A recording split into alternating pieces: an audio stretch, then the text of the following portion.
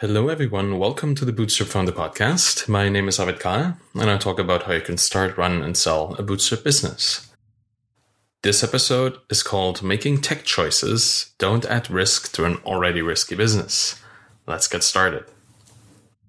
As technical founders, we're supposed to choose the technology that works best for us and our business. But we often let the cargo culting around the newest and hottest tech stack get to us. Many technical founders see a new startup as an opportunity to figure out a modern tech stack, and that's a dangerous move. Not only do you have to deal with the inherently hazardous nature of creating a new business, but now there's also the chance that the new and mostly untested tech stack might not be able to solve the problem you're trying to solve. The central question of choosing one particular technology over another is this: will you be able to use this well for a long time?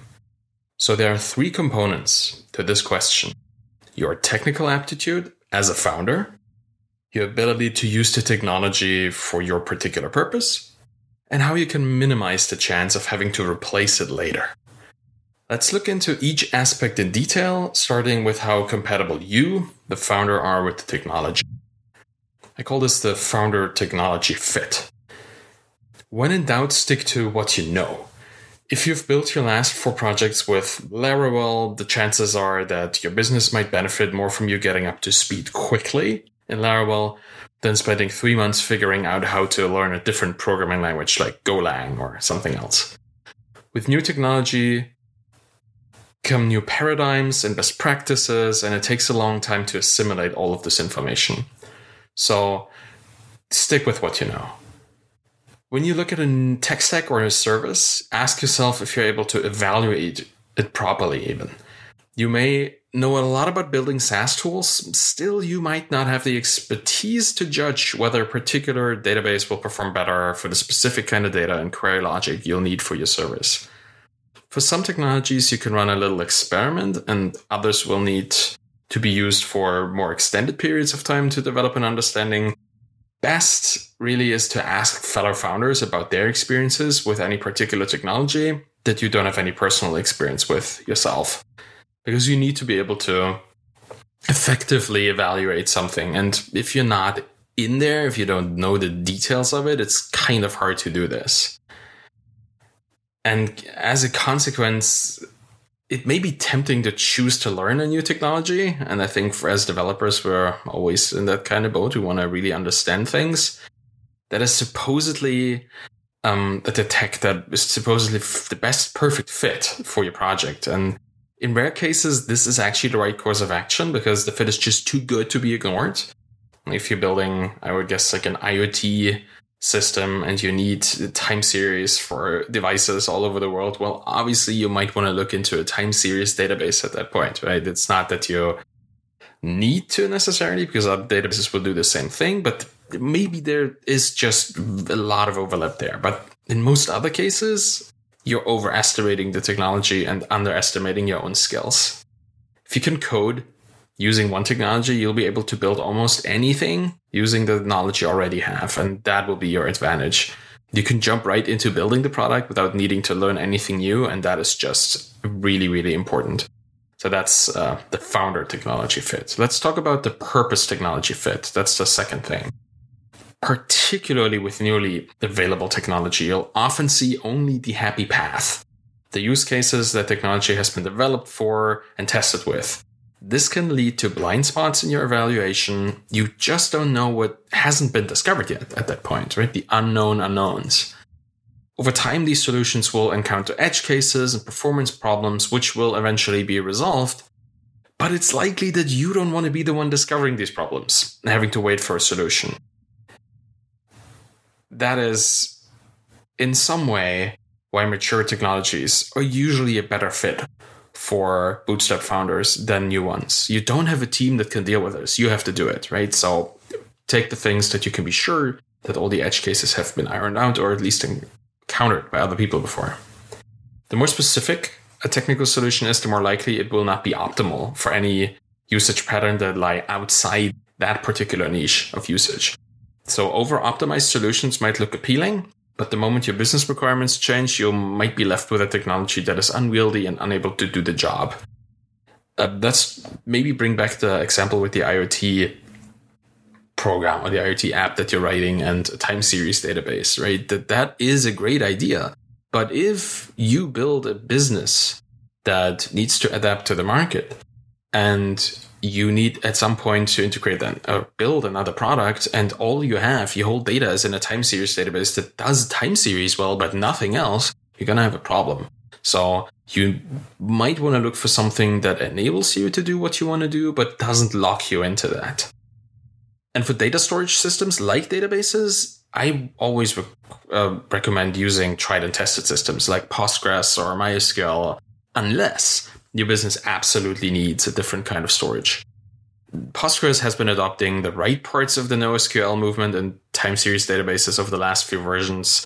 So there's no need to experiment with systems that may not scale well in production. And you know that Postgres will scale well in production because it's being used all over the world by large businesses, small businesses, all different kinds. You don't want to encounter performance bottlenecks because the system you're using has not been used at the specific scale, the scale that you need before.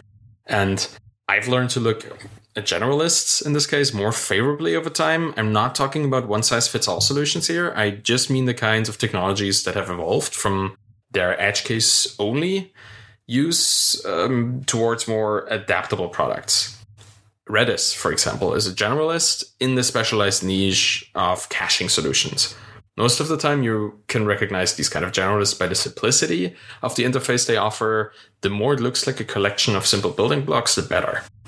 And I've fallen into this specialist trap before. When we started Feedback Panda, I was looking for a cloud hosting provider capable of orchestrating Docker containers. Not too complicated, but I thought the big cloud providers were not specific enough with their hosted Kubernetes offerings. So I picked a small infrastructure startup that promised to allow interacting with Docker containers through their dashboard and graphical user interfaces instead of having to use command line calls. And I was thrilled and set up a production system on their platform. And for a while, it went well. But then their service experienced a few problems. And those little hiccups turned into full-on outages that lasted for hours and at one point a day. And I had no choice but to move our production system onto a major cloud provider overnight. And ever since then, that system has run without a second of downtime. And the more generalist option of a cloud-hosted Kubernetes turned out to be the more stable choice. And it turned out I could integrate the command line calls much better into our release pipeline than the clicks on dashboards and interfaces. So that was a learning that I had with our deployment and production system. And going with a generalist solution might require more work on your end initially. And I had to set up a lot of Kubernetes configuration and learn that stuff. But that only took me half a day. But that will also reduce the number of surprises that might wait for you in the future. Often the generalists have many very different users and therefore have to build systems that can handle a lot of different ways of being used. This results in resilient systems that can be made to fit and to fit individual purposes without making it harder for users that use these things differently.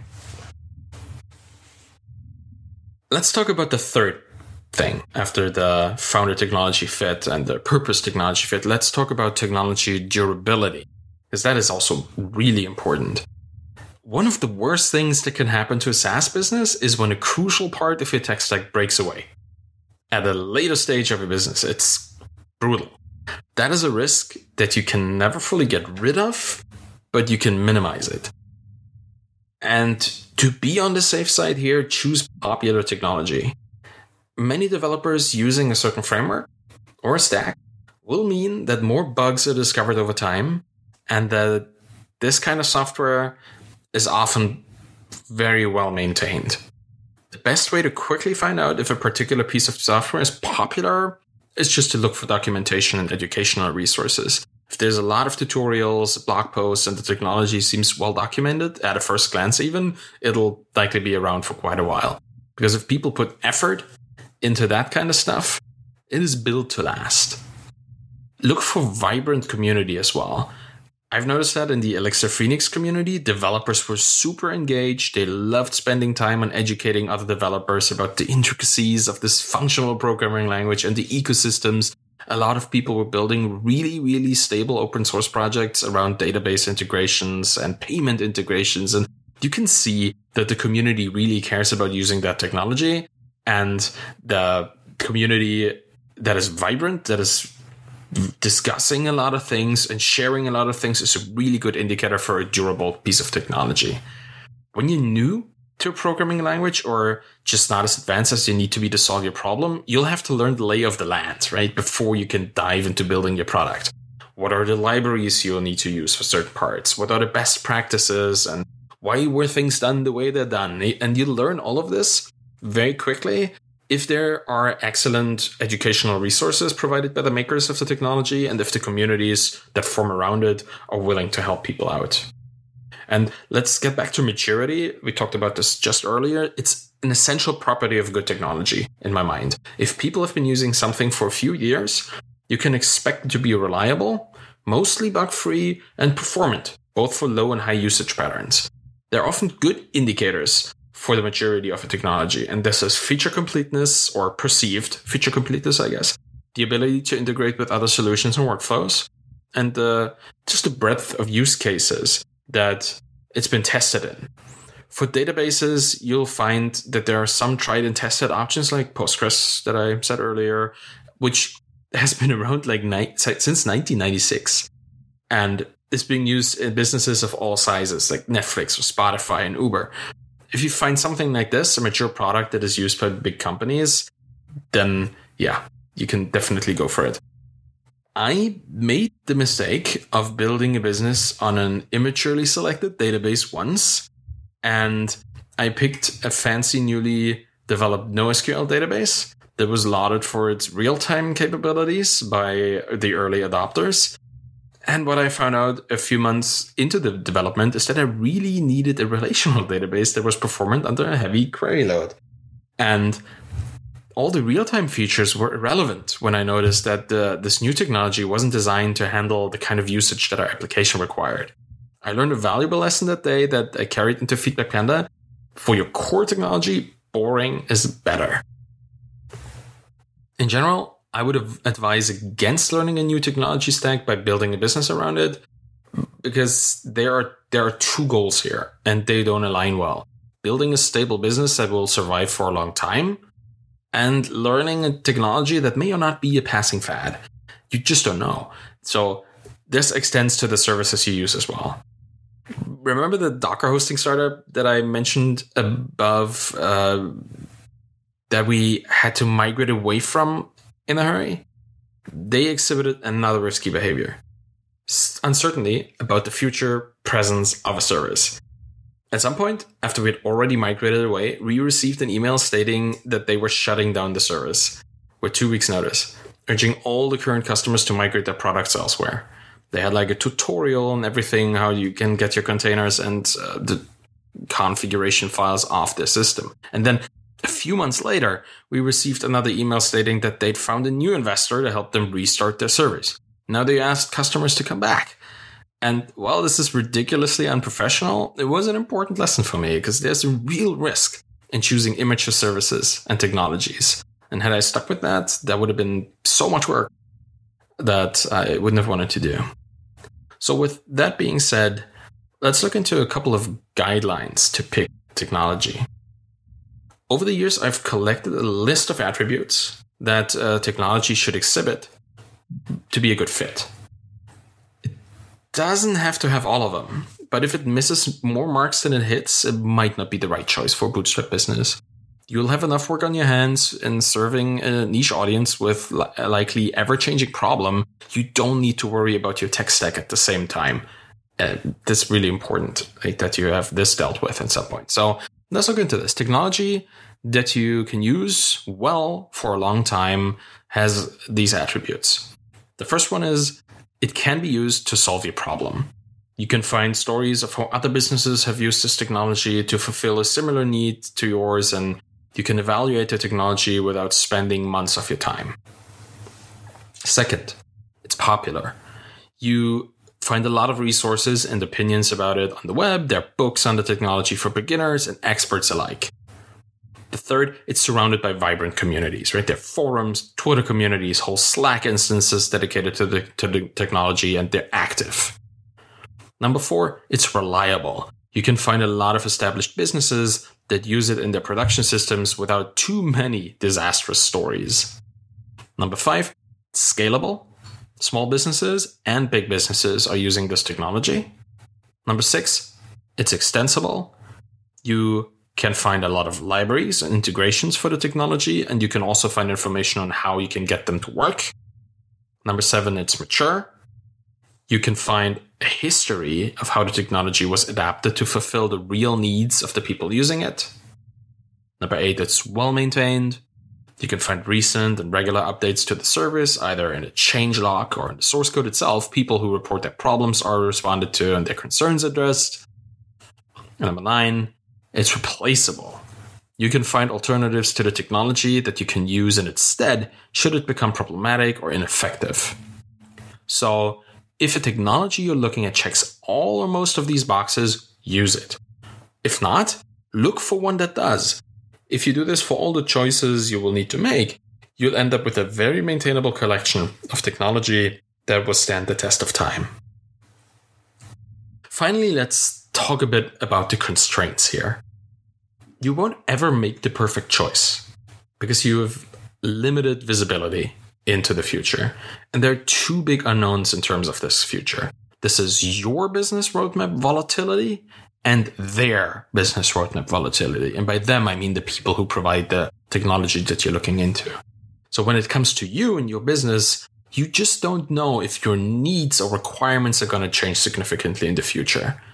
Are you going to pivot completely to a completely different product at some point? Or will your product work the same way at a different scale? You can't really know this. So you'll be better off with a solution that allows you to do those things as well, or at least offers a migration path away, right? That you need to look for possible migration paths whenever you start investigating a product, because every business wants to lock you in. And you likely want to do that with your customers too, if you want to be perfectly honest here. But some will lock you in more than others. And all businesses understand to a degree that your desire to be able to migrate away is also one of the problems that they can solve for you. So pick the one that balances these things the best for your particular situation. And since we're talking about the services here now, let's take a closer look at their roadmap volatility too, because when it comes to the services you use, you don't know what their end game is. You don't know when they consider themselves done, what their final stage of the business is. And you don't know if they will just move up market and leave you behind. And it's hard to find that out because they won't tell you. There might be a roadmap or some sort of communication, but you can't rely on that becoming true. It's a promise that they don't have to keep. So in general, you'll want to make a good enough choice that when everything works out, allows you to build whatever you want. And when things don't work out, allows you to find a better solution and migrate over there quickly. You'll never know everything you need to know to make the perfect choice. I think that's important to understand. When it comes to picking tech, it's always some sort of a gamble. You'll learn something with every choice you make successfully, right? Validating your assumptions, and you learn even more with every mistake you make there. And in the end, all mistakes can be corrected. Even if you choose the wrong tech stack or a bad service that doesn't do what you need, it's not the end of the world. You'll just have to spend some time and energy to fix it. I've had projects where I had to replace the underlying database technology, and it was a lot of work, but it was a lot of work. That's what it was. If you had to do it, you did it in a week or 2 or a month, and then it was done and it was fine. It was a waste of time in some way and a waste of resources, but it was still possible, right? It's not a choice that will lock you out forever. Just make sure that there is a way out. That's all you need to find. So whatever you choose, you'll come out of it a better entrepreneur. So just go out and make a choice. Thank you for listening to the Bootstrap Founder podcast today. I'm quite happy you did. You can find me on Twitter at ArvidKahl, at ARVIDKAHL. And you can check out the blog at thebootstrapfounder.com. If you want to support me in the podcast, please leave a rating and a review on Apple Podcasts and wherever you subscribe to the podcast. It'll help other founders and founders to be to find this podcast and learn more about starting, running, and selling their bootstrap businesses. Thank you very much for listening and have a wonderful day. Bye-bye.